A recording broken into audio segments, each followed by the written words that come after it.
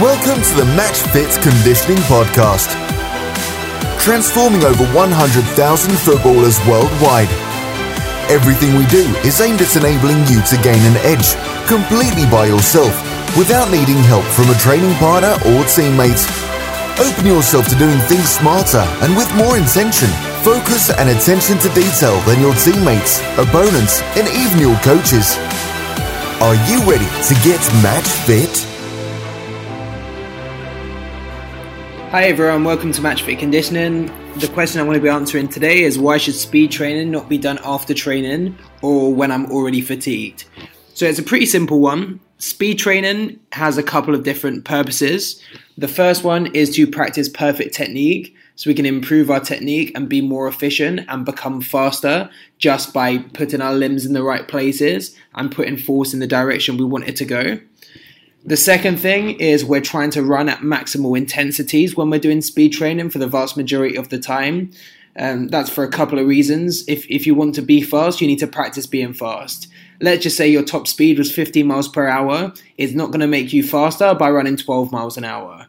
Even if you're working on other things, the majority of your training should work on overloading your top end and trying to improve the stage where you are and get better than what you already can do. Another reason why you shouldn't do this and shouldn't train fatigued is a lot of the accessory work or the supplementary work that you would do with speed training, like plyometric work before or after, most likely before, is all about putting as much force into the ground as possible and doing those exercises with good technique. So if you're already fatigued, you're not going to be able to increase the amount of power you can produce in an efficient way because you're going to be tired. So this leads us to a more general point that we should probably try and train at high intensities and low intensities, and we should probably be wary of the middle intensity. So the moments that win games are high intensity.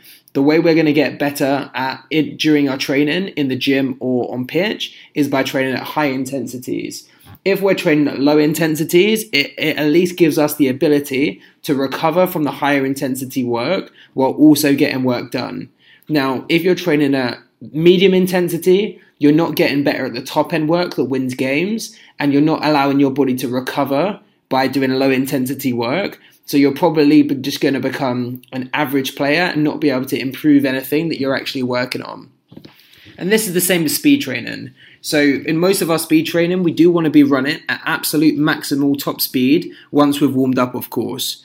So if you want to run fast and you want to become faster, you need to practice being able to run fast. So it's really simple. We don't want to get good at the moderate intensity type work.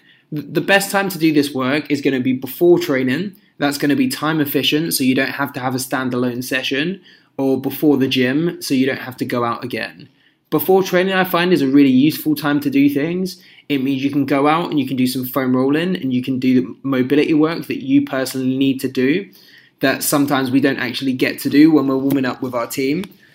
Then you can go out and you can do speed work, and that's going to help you get ready for the session you're actually about to perform as well. So by the time your team training session starts, you're going to be ready and raring to go.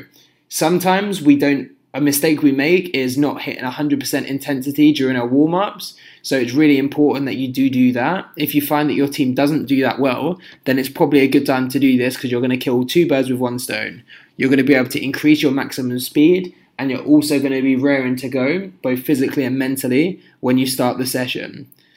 Now, if we're talking about more conditioning-based work, that probably is something that could be done after training or after a gym session, because we're not going to be looking to run 100% speed most of the time with some of that work.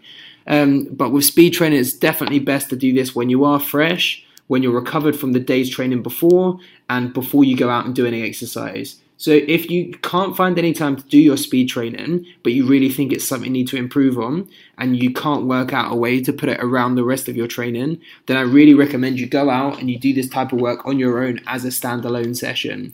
It's probably going to be the best way to get the most out of this type of work, because if you're doing it on your own also, it means that you're going to have lots and lots of rest and have good quality. And that means your nervous system is going to be able to recover in between each rep. So really simple, this work should always be done when fresh, whether it be before training or gym, or as a standalone session on its own. So if you want to be fast, you have to train fast. Thanks for tuning into the Match Fit Conditioning Podcast.